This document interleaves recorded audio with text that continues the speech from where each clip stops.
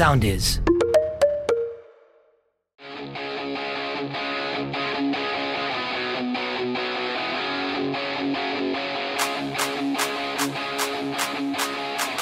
The Fistiki Diaries. Ιστορίες από το Τσόφλι. Πάμε να παίξουμε μπαλίτσα.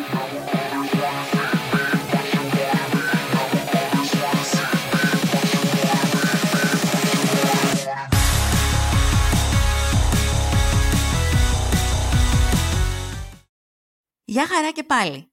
Το απόσπασμα που θα ακούσετε είναι το δεύτερο μέρος της διήγησης με τίτλο Κροατία από το βιβλίο Love Story που διατίθεται από τις εκδόσεις Memento. Ξεκινάμε. Η ρεφλεξολογία είναι μια μέθοδος εναλλακτικής ιατρικής που στηρίζεται στην εφαρμογή ειδικών πιέσεων και μαλάξεων στο πέλμα και τη ράχη των ποδιών. Επειδή στο πέλμα υπάρχουν 7.200 νευρικές απολύξεις, αυτές οι εξειδικευμένες πιέσεις προκαλούν ένα αντανακλαστικό ερέθισμα σε κάθε σημείο και όργανο του σώματος ξεχωριστά, με αποτέλεσμα τη διέγερση του νευρικού και του αμυντικού συστήματος του οργανισμού 7.200 νευρικές απολύξεις.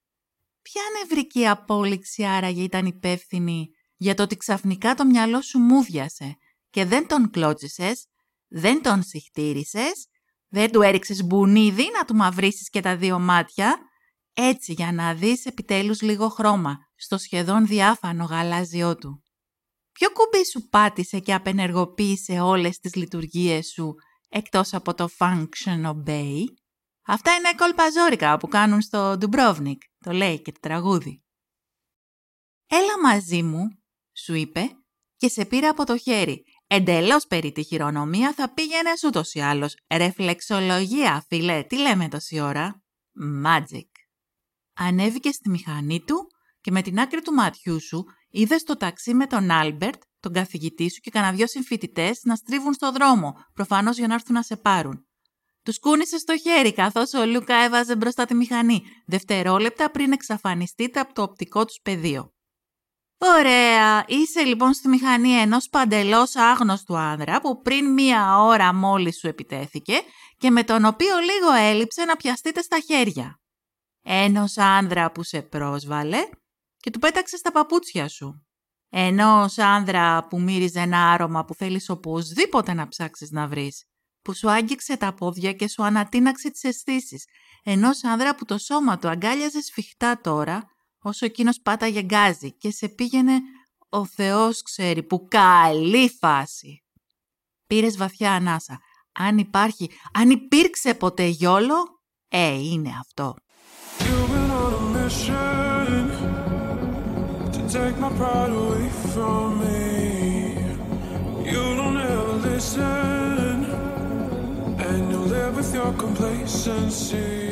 «20 λεπτά αργότερα, μετά από μια μαγική διαδρομή που αναγνώριζες πως ήταν ο περιφερειακός δρόμος πίσω από το δάσος, το δρόμο για Βαράσδιν, φτάσατε σε ένα μικρό οικισμό.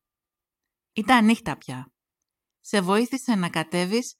«Come with me», είπε και σε έσπρωξε απαλά χαμηλά στη μέση. «Ότι τι, δεν θα ακολουθούσες ξέρω εγώ?» Είναι τρελοί αυτοί οι Κροάτες.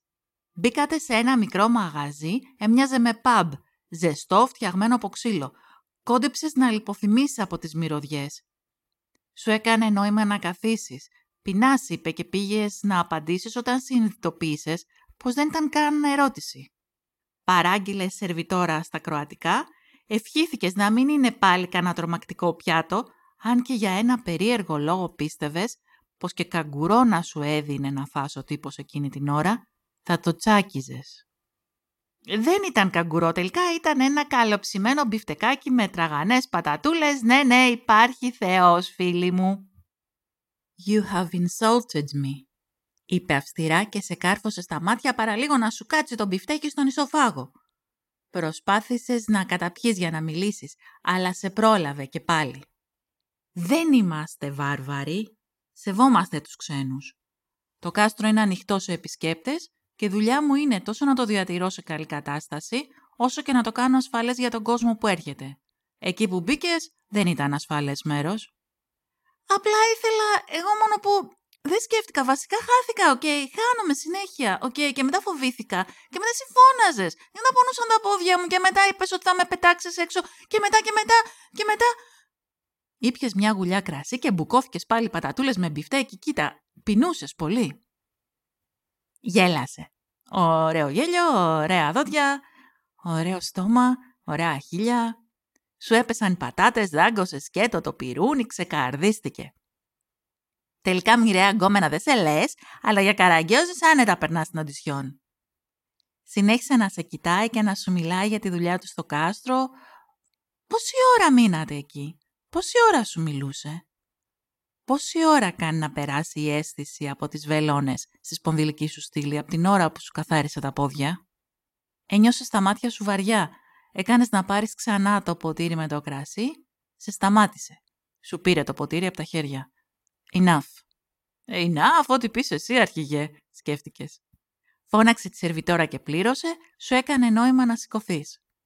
Τον ακολούθησες ξανά για άλλη μια φορά εξυπόλυτο γυφτάκι.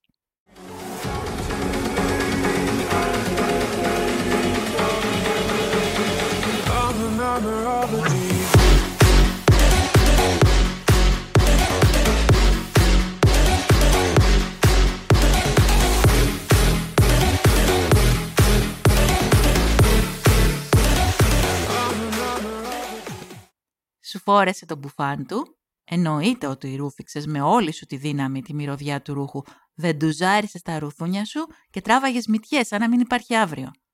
Και ξεκινήσατε. Αναγνώρισες το κάστρο μετά από λίγη ώρα. Γυρνούσατε εκεί. Τι θα έκανες εκεί εσύ όμως? Οι δικοί σου είχαν σίγουρα φύγει, άλλωστε τέτοια ώρα όλοι οι ιστορικοί χώροι ήταν κλειστοί. Τον ακολούθησες, μπήκατε από μία πύλη που δεν είχες δει πριν. Προσπεράσατε το ισόγειο και σε πήρα από το χέρι ξανά. «I want to show you something», είπε. Ανεβήκατε σκάλες και μέσα από σκοτεινούς διαδρόμους βρεθήκατε και πάλι στην αίθουσα που τον είχες πρωτοδεί. Γέλασε όταν σε είδε να κοντοστέκεσαι. «Έλα, μη φοβάσαι, δεν φοράς παπούτσια τώρα», είπε κοροϊδευτικά. «Και αλήθεια ήθελες να ρίξεις ένα μικρό μπουνίδι σε εκείνο το ωραίο χαμόγελο με τα ωραία δόντια και τα ωραία χείλια εκείνη τη στιγμή». Σε τράβηξε στο κέντρο της αίθουσας, εκεί που τον είδες σκυμμένο πρώτη φορά. Δεν έβλεπες καλά, το μόνο φως ήταν από μία λάμπα γραφείου εκεί δίπλα. Πήρε ένα φακό και φώτισε το πάτωμα. Έμεινες έκθαμβη. Είχες ξαναδεί μοσαϊκά, οι Βυζαντινοί έκαναν θαύματα, η Ελλάδα έχει παράδοση σε μοσαϊκά από την αρχαιότητα. Αυτό όμως ήταν κάτι μοναδικά διαφορετικό. Κομμάτια στο πάτωμα έλεγαν ιστορίες από επικές μάχες.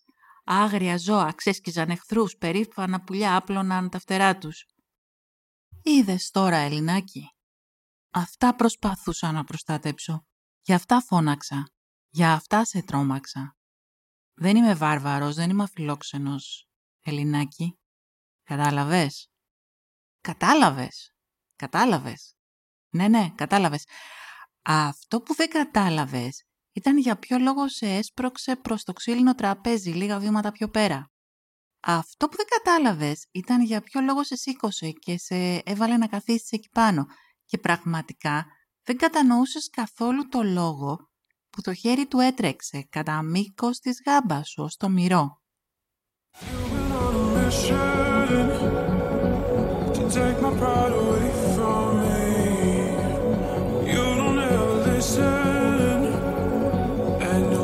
Your complacency, you don't scare me, but you should feel me. The sun is setting, don't trust your hearing. You made a monster, I'm your imposter. Go ahead and wander, but don't trust the water. Ξεπερνούσε κάθε δυνατότητα κατανόησή σου πώς έγινε πάνω σου και πήρε το στόμα σου στο δικό του. Δεν ήταν καθόλου σαφής ο λόγος που η γλώσσα του απέτησε τη δική σου. Πραγματικά όμως, τίποτα από αυτά δεν μπορούσες να καταλάβεις, αλλά δεν έφερες αντίσταση, ούτως ή άλλως σε ένα τεστ IQ στο Facebook δεν είχες σκοράρει και πολύ ψηλά. Οπότε αφέθηκες στο φιλί του και ας ένιωθες ηλίθια. Έκανες να τυλίξεις τα χέρια σου γύρω του, αλλά τραβήχτηκε. «Τι έκανα πάλι», σκέφτηκες. Χαμογέλασε.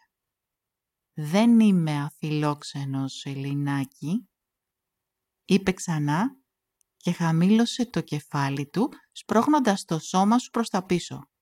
Κάπου εκεί τον έχασες από το οπτικό σου πεδίο. «Πού πάει ο δαίμονας?» αναρωτήθηκες, αλλά όχι για πολύ. Σύντομα τον βρήκες ή μάλλον τον ένιωσες.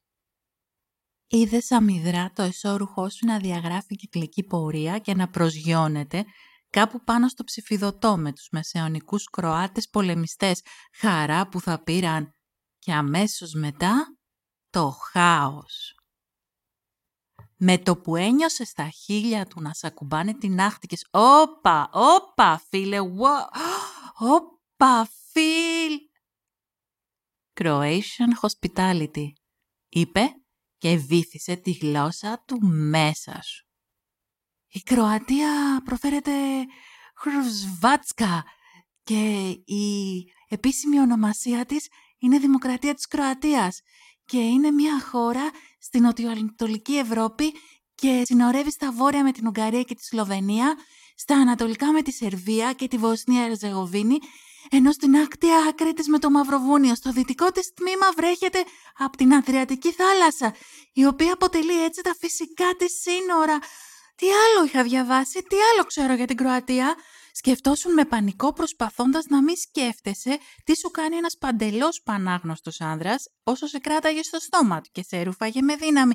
Τι άλλο ξέρω, wow! Αλλά καμία προσπάθεια όμως δεν κατέβαλες να απομακρυνθείς από αυτόν που σιγά μην απομακρυνώσουν δηλαδή. Πάντως όχι τώρα, δηλαδή όχι ακόμα. Χρειαζόσουν σίγουρα μερικά λεπτά ακόμα, ναι, λίγα λεπτά, ναι. You don't scare me, but you should fear me. The sun is setting, don't trust your hearing. You made a monster of your imposter. Go ahead and wander, but don't trust the water. Με τα δάχτυλά του σε κρατούσε ανοιχτή, όσο η γλώσσα του χωνόταν και εξερευνούσε, όσο έγλυφε και πιπίλαγε και κατάπινε και είπε «Ριοχή γύρω από την πόλη του Κνίν έχει μεσαιωνικά βρούρια και πολλά αρχαιολογικά ερείπια και η πρόσφατα ανακαλυμμένη ρωμαϊκή πόλη είναι 18 χιλιόμετρα στην κατεύθυνση του Κίστανια και εκεί υπάρχουν υπολείμματα του μεγαλύτερου αμφιθεάτρου στη Δαλματία χτισμένου το 77 μετά Χριστό επί της βασιλείας του Βεσπιανού που μπορούσε να φιλοξενήσει 8.000 θεατές». Έναν αιώνα μετά ανασηκώθηκε. Οι δρωμένες στούφες από τα μαλλιά του έπεφταν στα θαλασσιά μάτια του. Σκούπισε τα χείλια του με το χέρι, σε ανασήκωσε και σου ψιθύρισε «Show me how your people treat strangers, how warm they welcome them».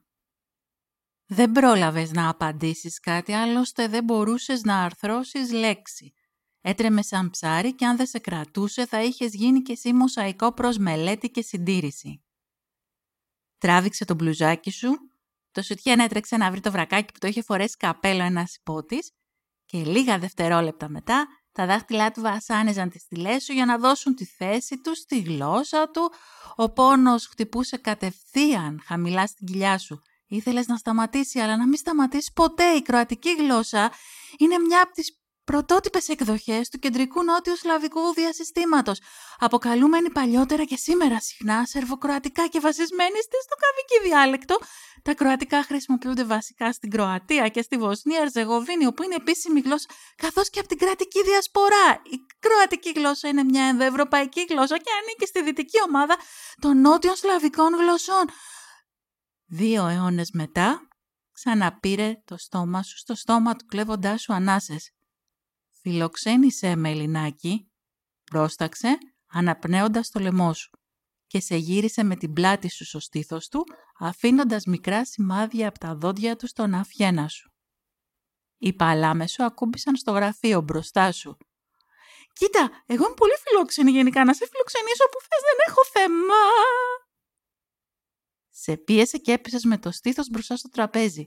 Με το ένα χέρι του στη μέση σου σε κρατούσε ακινητοποιημένη και το άλλο έτριβε, χάιδευε, βυθιζόταν. Στο δίλεπτο ήσουν έτοιμοι. «Εντάξει, εδώ είμαστε, παλικάρι! Φτάσαμε, λέμε!» Ετοιμάστηκες να φωνάξεις όταν άκουσες τον ήχο από το φερμουάρ του παντελονιού του. Και ο καθεδρικός του Αγίου Στεφάνου και το επισκοπικό ανάκτορο έχουν ρυθμό αναγεννησιακό μπαρόκ και μια πρόσωψη με ένα τριγωνικό αέτομα και ένα γεννησιακό καμπαναριό ρωμανικού ρυθμού από το 18ο αιώνα. Έργο Βενετσιανών καλλιτεχνών. Άλλα σημαντικά νησιά στην περιοχή είναι το Μπράτς, το Τσιόβο, Σόλτα και Βίτς. Τύλιξε τα μαλλιά σου στο ένα χέρι και με το άλλο σε κρατούσε από τη μέση σταθερά. Όσο έτοιμη κι αν ήσουν, δεν περίμενες να σε πιέσει τόσο δυνατά, τόσο ορμητικά, τόσο άγρια, τόσο πολύ. Όλο αυτό ήταν τόσο πολύ. Εκείνος ήταν τόσο πολύς, σε γέμιζε τόσο πολύ, ασταμάτητα, χωρίς αναπνοή. Κάπου εκεί χάθηκες, κάπου εκεί ανάχτηκες μικρά κομματάκια. Έγινες κι εσύ μοσαϊκός στα χέρια του, κομμάτι από τα ψηφιδωτά του που με τόση σπουδή περιεργαζόταν. Ο ρυθμός του χαλάρωσε, ίσα-ίσα για να σε παρασύρει στο πάτωμα. Ξάπλωσε και σε ανέβασε πάνω του για να μην κρυώνεις στο πάτωμα και σε παρότρινε να τον βασανίσεις εσύ αυτή τη φορά με το δικό σου ρυθμό. Το οποίο και έκανες μέχρι να τον νιώσεις να λιώνει, να ανασηκώνει τη μέση του και σένα μαζί, ως το τέλος εκείνης της επικής μάχης. 3 αιώνες μετά άνοιξες τα μάτια σου, ξαπλωμένη πάνω του στο πάτωμα. Σε κρατούσε αγκαλιά και έλεγε λέξεις στα κροατικά. Δεν ήξερες τι σήμαιναν, μα μπορούσες να μαντέψεις λίγο πολύ τις ίδιες έλεγες κι εσύ από μέσα σου στα ελληνικά. Ξημερώματα σε πήγε πίσω στο πανδοχείο, κατέβηκες από τη μηχανή και... Καληνύχτα, Ελληνάκι. Goodbye, Λουκά.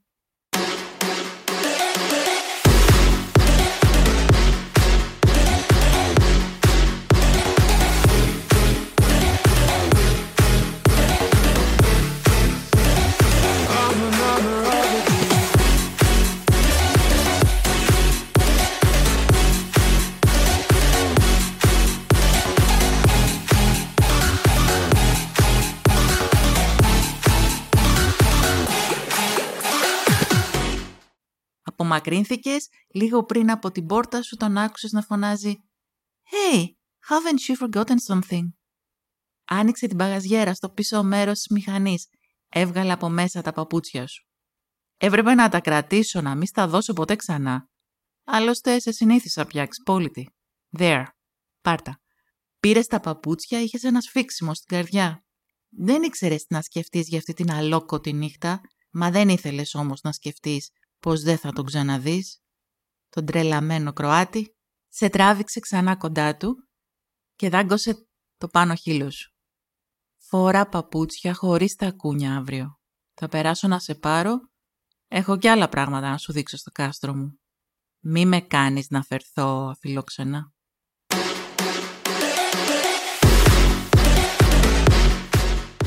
Ακούσατε το δεύτερο μέρος από το διήγημα με τίτλο «Κροατία» από το βιβλίο Love Story που διατίθεται από τις εκδόσεις Memento. Αν θέλετε ακούστε μας και στο επόμενο podcast που θα το προχωρήσουμε λίγο πιο κάτω να μάθουμε τι έγινε στην ιστορία μας. Κεφάλαιο Ελλάδα ακολουθεί. Φιλιά! Ακολουθήστε μας στο Soundees, στο Spotify, στο Apple Podcasts και στο Google Podcasts.